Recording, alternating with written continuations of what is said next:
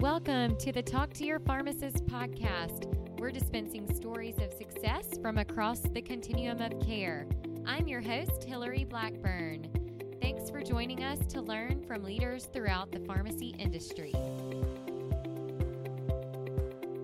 In this episode with healthcare attorney Todd Nova, you'll hear about many hot topics in pharmacy law, from 340B to healthcare reform to the opioid epidemic and more. All right, so today we have a special guest on the Talk to Your Pharmacist podcast, Todd Nova, who is an attorney with the law firm Hall Render out of Wisconsin. He focuses on health law issues for healthcare providers across the country, including integrated healthcare systems, pharmacies, including retail, specialty, and institutional, hospitals, group purchasing, organizations, and physician group practices. Todd, thanks for being a guest on the Talk to Your Pharmacist podcast. Thank you, Hillary. Appreciate you having me.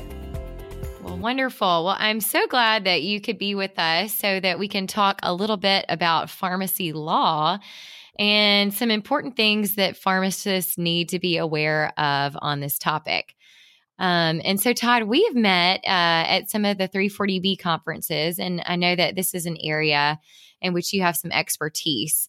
And for some of the 340B entities, or just for anyone wanting to know about 340B, since it's there have been a lot of changes here within the past couple of weeks, what are some of the biggest takeaways happening in terms of 340B rulings right now?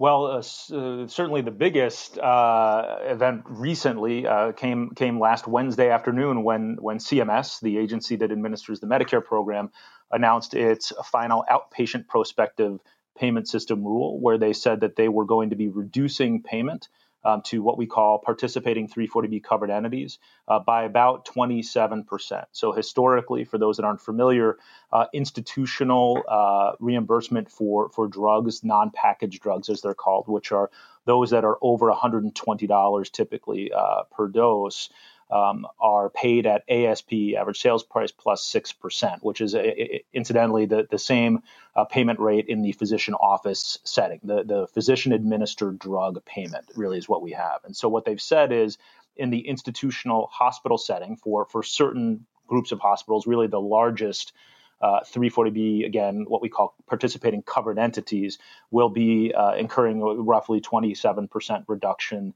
in payment. There are a variety of reasons that CMS put forth in its proposed rule for why that's going to occur, but at the end of the day, it is a final rule. It's effective January 1, and it's certainly big news in the 340B program world.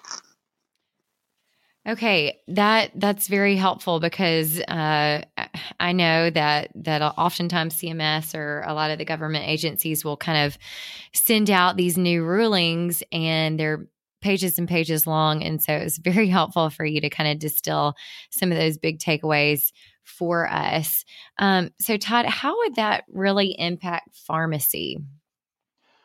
Well, there are two core classes, at least as I think of it, of pharmacy. You know, the traditional community-based pharmacy, and then the institutional pharmacy. So to be honest, the community pharmacy and in the 340B space, they participate as what are called contract pharmacies. It won't impact them. The payment mechanisms by which 340B drugs are reimbursed in that setting are through other statutory mechanisms, and those are the Part D as in dog program, as well as the Medicare Advantage prescription drug plans, and then obviously state Medicaid plans will reimburse via various mechanisms. So the traditional community-based pharmacy, be it for-profit or nonprofit for that matter, will be unaffected by this rule. Institutional pharmacies, however, those that serve infusion departments or otherwise provide expensive physician-administered drugs. The most common examples of those would probably be your Remicades, other occasionally self-administered drugs that are administered in the infusion setting, usually for the first 1 or 2 doses if you want to have those monitored.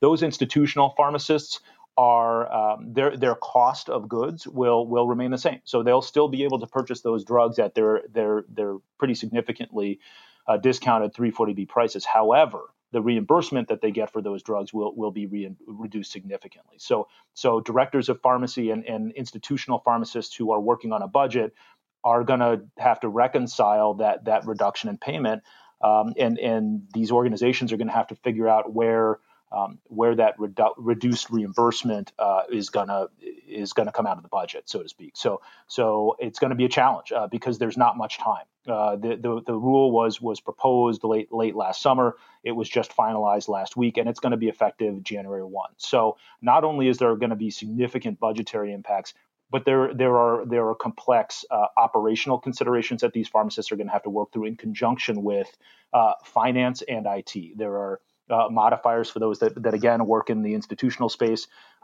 You're going to be familiar with what we call JW modifiers when you're trying to indicate if there's been waste for a drug, but they're going to have to indicate that a 340B drug was used using something called a JG modifier, which is literally just two letters that get printed on a bill, which sounds simple, but it's less simple when you realize we have to figure out a way to have multiple disparate systems talking to each other to indicate that, yes, it was a 340B drug, so that gets listed on the claim. Because if it's not listed on the claim, you can't submit the bill. And if you can't submit the bill, you can't get paid. Although CMS did say in its final rule, if you can't implement this, keep in mind that you have a year from the date of service under Medicare rules within which you have to submit the bill. So I think pharmacists in that space have a lot of pretty significant operational hurdles to overcome in a surprisingly short amount of time.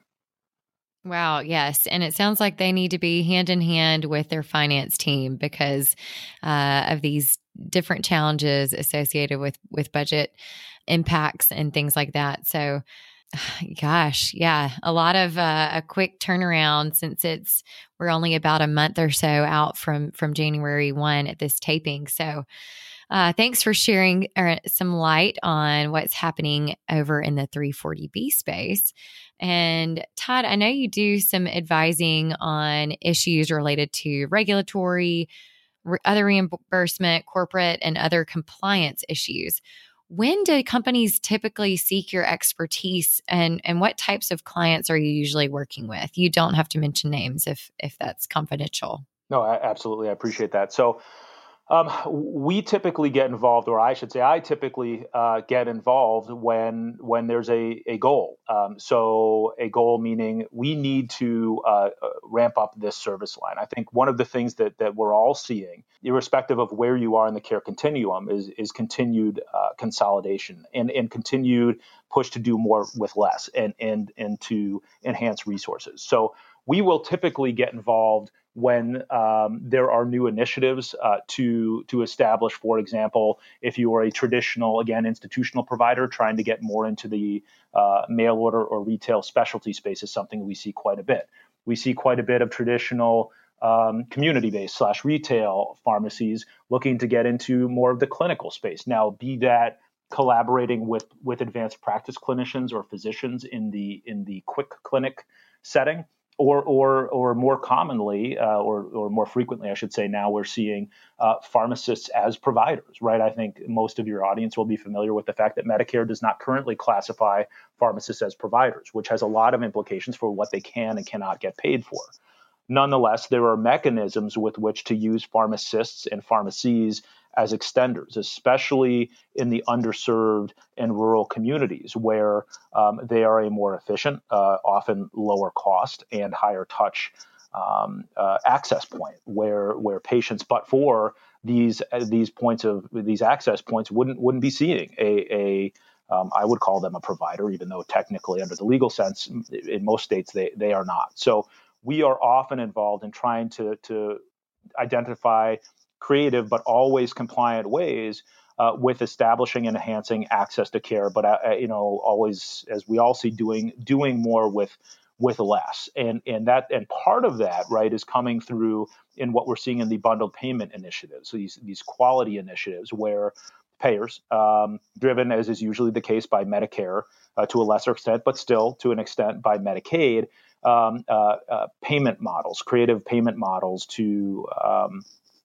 provide for global care. So we recently saw in the institutional setting something called CCJR, the Comprehensive Care for Joint Replacement model, where they said basically, and I'm obviously oversimplifying here, but you're going to get X dollars for the full scope of a joint replacement.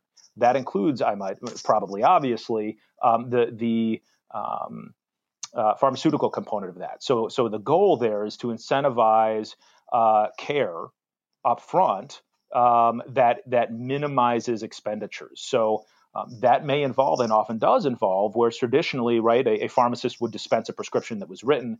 Now we're starting to see more pharmacists getting involved in the care coordination team up front and saying, hey, let's get some antibiotics on board, certainly before surgery, but perhaps during surgery, so that we're going to reduce the potential for a readmission based on an infection. And again, Hillary, you're the pharmacist. You would be in a much better position to speak to the clinical requirements. But we are often involved in those types of models where they've got to be implemented in a compliant manner. So from a legal perspective, it raises questions about scope of practice, about permissible delegated medical acts, about reimbursement, right? So the anticoagulation clinic is another example of what we see pretty frequently. Well, some states have some limited prescriptive authority. Some states, you've got to have it through delegated medical acts and standing orders and protocols. And then those have to be documented in different ways. But at the end of the day, we as lawyers supporting pharmacists and pharmacy providers of various types have to identify mechanisms and flag those areas of risk, because that's the other thing. There are often questions of putting a square peg in a round hole. Right? We all know that the pharmacy laws in most states, though not all, haven't been updated in quite some time. They don't recognize modern practice. I think Florida is one of the more modern ones. You've seen that theirs was updated 3 or 4 years ago, and it's actually really helpful because they contemplate a lot of these things. So, for example, telepharmacy, remote dispensing in non-traditional locations like nursing homes. There are all kinds of things that we work on, and it's fascinating. It's really interesting stuff.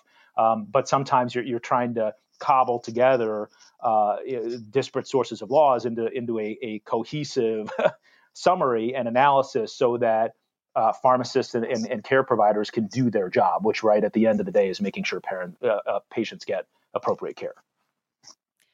Wow. Todd, I'm so thrilled to know how closely that attorneys and pharmacists are able to kind of work together and to work together for creative and compliant ways to increase access to care. So I am very thankful for your expertise in all things pharmacy and for helping to provide that increased access to care. And yes, provider status is certainly something that is on the forefront of most pharmacists' minds.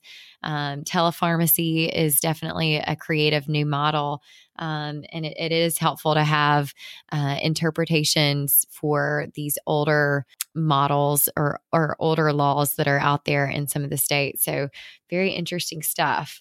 So Todd, do you work with any individuals or are they primarily or larger organizations that you are working with? We typically work with larger organizations in terms of the individual licensure issues, which do occur. Obviously, we tend not to represent individual pharmacists as much.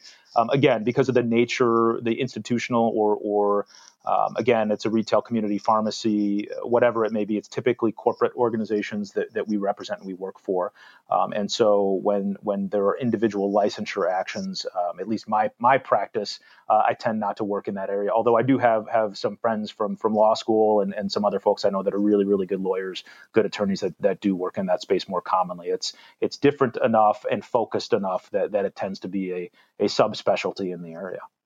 Sure. Yeah. No, that's very helpful because as a pharmacist who's licensed in multiple states, that is a big challenge in trying to keep up with all of the different regulatory changes and just staying on top of that. One of the best resources that I've found has been Pharmacist Letter.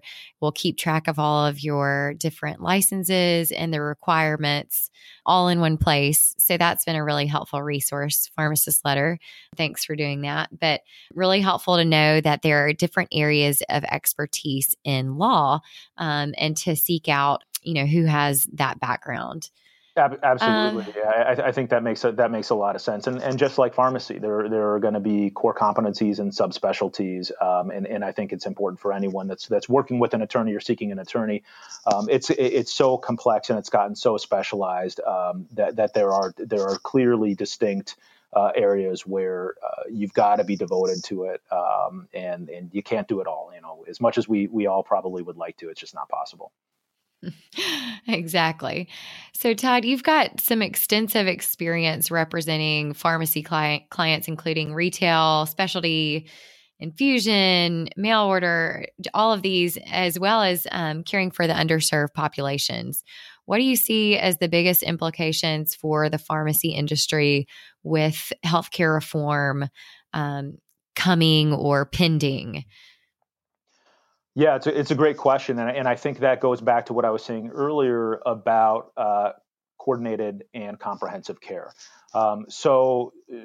We have a clear goal of the largest payers and those are mainly government related payers, directly or indirectly. So when I say directly, I mean the Medicare and Medicaid fee for service programs, and when I say indirectly, I mean the managed care programs, and more and more and more is going to managed care. And what we are going to see with healthcare reform going forward, I think, is a clear push toward bundled payments, which is to say we need to incentivize efficiencies. And the best way to do that and I think the government has said, the best way to incentivize and encourage improved care is to a certain extent, to let the free market operate, which is to say we're going to provide a set amount that we believe is reasonable and fair compensation.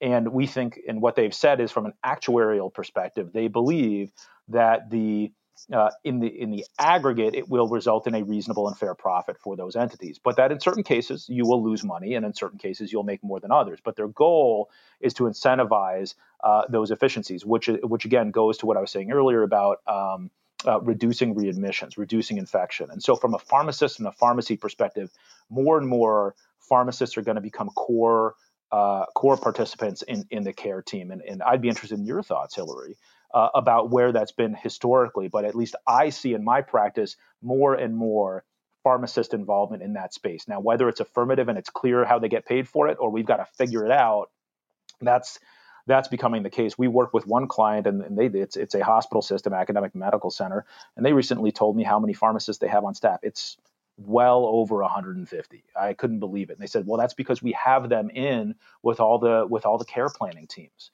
because they're talking about what they've seen, right? And to me, it seems, and again, I'm not a clinician, I'm curious to hear your thoughts, but it seems to me that if you're going to have people keeping up in best of class, state of the art, state of the industry, drug treatment regimens, the pharmacist is going to be in the best position to do that. They're going to the conferences, they're reading the trade organization magazines, they're reading the studies, right? So I think going forward under post Affordable Care Act, whatever that may be, there's no question that they, meaning the payers, the government payers, have seen success, demonstrable success in terms of bundled payments. And so I think that if anything, it significantly will increase the importance and the role of the pharmacist.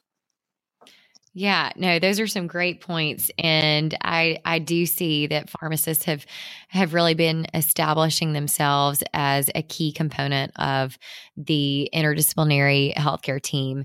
They are providing some really great expertise in some of those gaps along the way. So transitions of care, that's a really great place where patients, when they're discharged from the hospital, they're often given new medications, discontinued medications, or maybe they can't afford medications. And so having a pharmacist there is really helpful. Looking at other social determinants, transportation, housing, food. I think pharmacy could be in a really great position to help with some of those components as well, along with social workers and things. that's a great area. I think with, payment is definitely a challenge still for pharmacy, and there is legislation. You've already mentioned kind of pharmacy has an opportunity, particularly in the underserved areas. And there is legislation out right now that is being sponsored on the Hill for pharmacists as providers, specifically in those areas. And in Tennessee, 94 out of the 95 counties are considered medically underserved, and all of the counties in Mississippi, where I grew up, are considered underserved. So I think that there are definitely great ways to utilize the expertise and training. I think even Congressman Buddy Carter, who is the only pharmacist represented on Capitol Hill from Georgia, has even said that we're the most underutilized player on the healthcare team. So I think that as you just mentioned, that there's a lot of opportunity to have pharmacy come in and really play a big role in all of the different ways that the changes post Affordable Care Act are really opening up, and pharmacogenomics. And there's really just kind of the future is endless for ways that pharmacy can make an impact. So it's really exciting. Something else that's kind of a hot topic is certainly the opioid epidemic. And I think that pharmacists getting standing orders with naloxone is probably a great area too, where we can play a role in helping to solve a little bit of that epidemic. I'm sure you've played a key role in helping these health systems and other pharmacy entities create great strategies to be compliant in that. Could you share a little bit more about some of the work that you've probably done within the opioid space? Sure, absolutely, and I think that's one of the biggest areas. So we are often brought in to help ensure against diversion, obviously, but in particular with respect to naloxone, making sure we're complying with the various state laws regarding access. So whether it is a standing order, whether it is working with the state boards of pharmacy to encourage limited prescriptive authority for pharmacists. We as an industry are obviously getting more comfortable with naloxone like we have with vaccines. I think we're starting to see pharmacists, and certainly it's important with in the opioid space, and this, given the epidemic that we've got currently going on. But it's not just that. It's a broader public health benefit that I think people are starting to realize, that these points of contact are really an asset to our communities. I mean, you're getting widespread vaccinations. There's a huge public health benefit. Their access to the naloxone issue, obviously, is really important. So part of what we need to do, though, is, and you were talking about licensure earlier, while we don't necessarily represent individual pharmacists in terms of licensure actions that may occur, one of the things we do work with quite a bit is making sure that the pharmacists that work for the organizations or employed by the organizations that we work for are doing things in a compliant manner. Because at the end of the day, we are keenly aware that a PIC, a pharmacist in charge, or a managing pharmacist, again, in the institutional setting or in the community setting, either way, that their license is at risk. We need to help them do their job. And that includes ensuring that naloxone and other drugs, vaccines or otherwise, are dispensed in a manner that benefits the public health, but also that protects their license, and that they're appropriately advised of the risks and their obligations. And so one of the things that I love about my job is that we get to help care providers provide a legitimate public health benefit, whatever that may be. So, in the opioid space, it's interesting. I think that it breaks your heart when you hear about everything that's going on. I'm glad that I can play a very, very small part in hopefully addressing that. But my practice is, I guess I would call it a little myopic at times. It's hard to see the forest for the trees, but someone's got to do it. So I look at the details. We look at what can you do, how do you do it, but where I need help and what we rely on as lawyers, helping pharmacists and pharmacy providers and suppliers, is to help help us help you, right? Let us know what the goal is. Let us know what you need to do, and let us know what you want to do, and we will figure out a way to make that happen.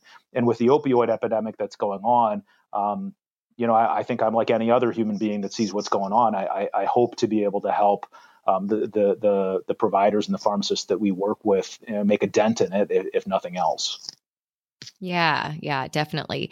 So, Todd, speaking of, I guess, kind of along the lines of pain, and then ways that pharmacy may be involved.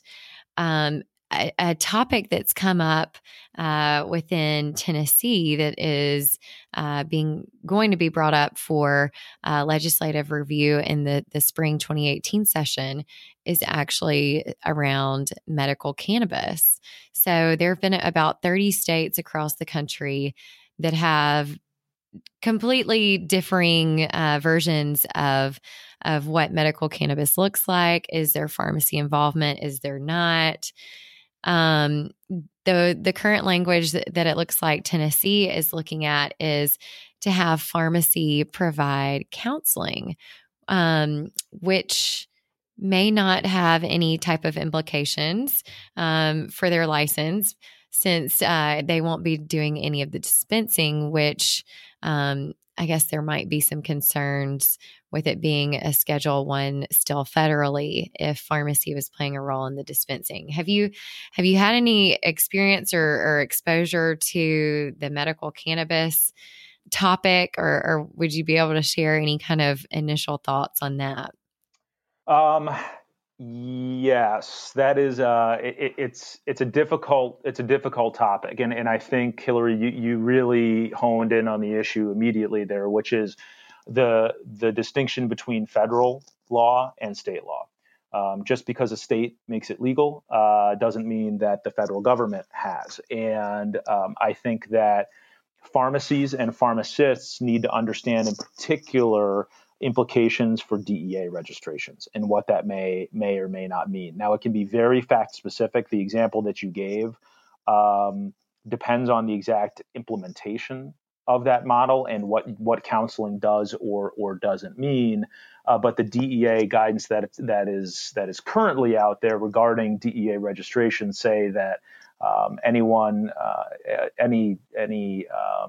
employees that possess, sell, use, or divert controlled substances will become are subject to potential adverse action for the DEA registration. So there's an enforcement discretion out there, whether that will or won't be. But with respect to providing that counseling, I think it's important for state representatives and the state laws that are constructed to do that in the light of the federal requirements, and to understand and reconcile those two, and to provide some meaningful guidance in terms of what's anticipated. Because unless and until there are fundamental changes with the DEA and also with other federal laws, I think it remains a difficult proposition. The other, and you've probably heard about this, there are challenges as well, perhaps bigger challenges with respect to the money that's involved. And Colorado setting up its own banking system because it can't be done in an FDIC insured bank.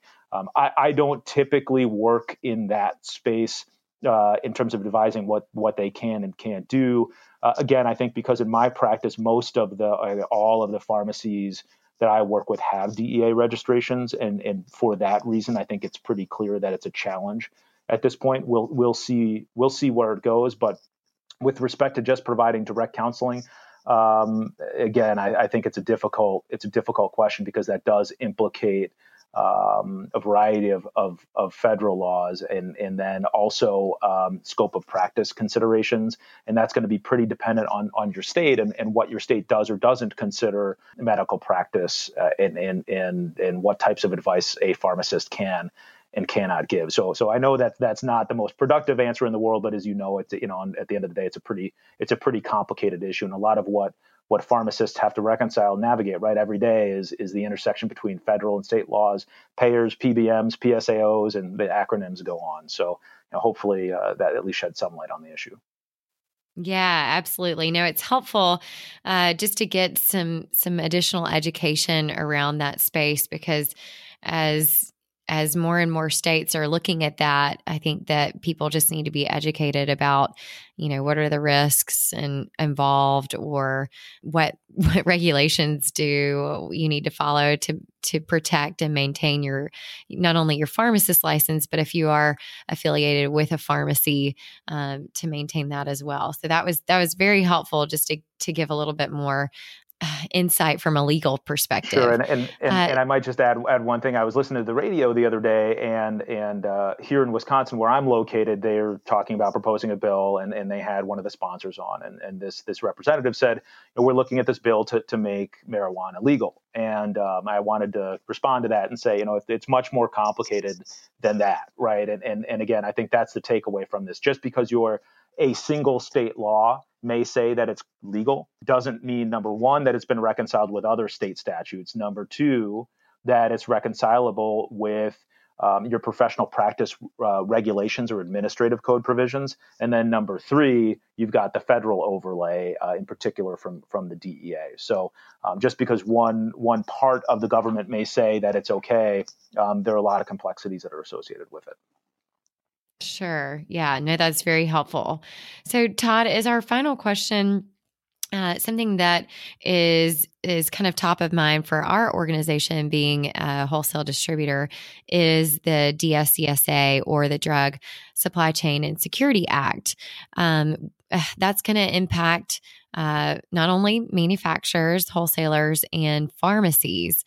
How are you able to advise pharmacies to get ready and to prepare for that? Now, I know pharmacy is the last stop, so manufacturers are kind of having to gear up for that now, and then the wholesalers. And so pharmacies, being the T3 or the furthest down the pipe, they've got a longer time to implement and be ready to prepare for serialization, and it might change a lot. But are you able to give kind of any guidance for pharmacies or pharmacists who are interested in that? Yeah, absolutely. And if you're in the T3 space, I think you need to make sure at the end of the day that you are working with reputable drug distributors who are maintaining that track and trace information.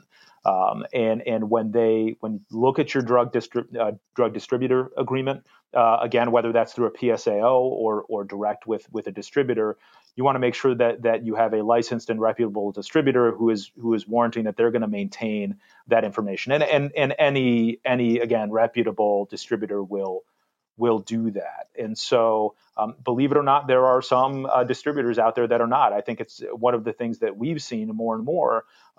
It's definitely more common in the traditional pharmacy space.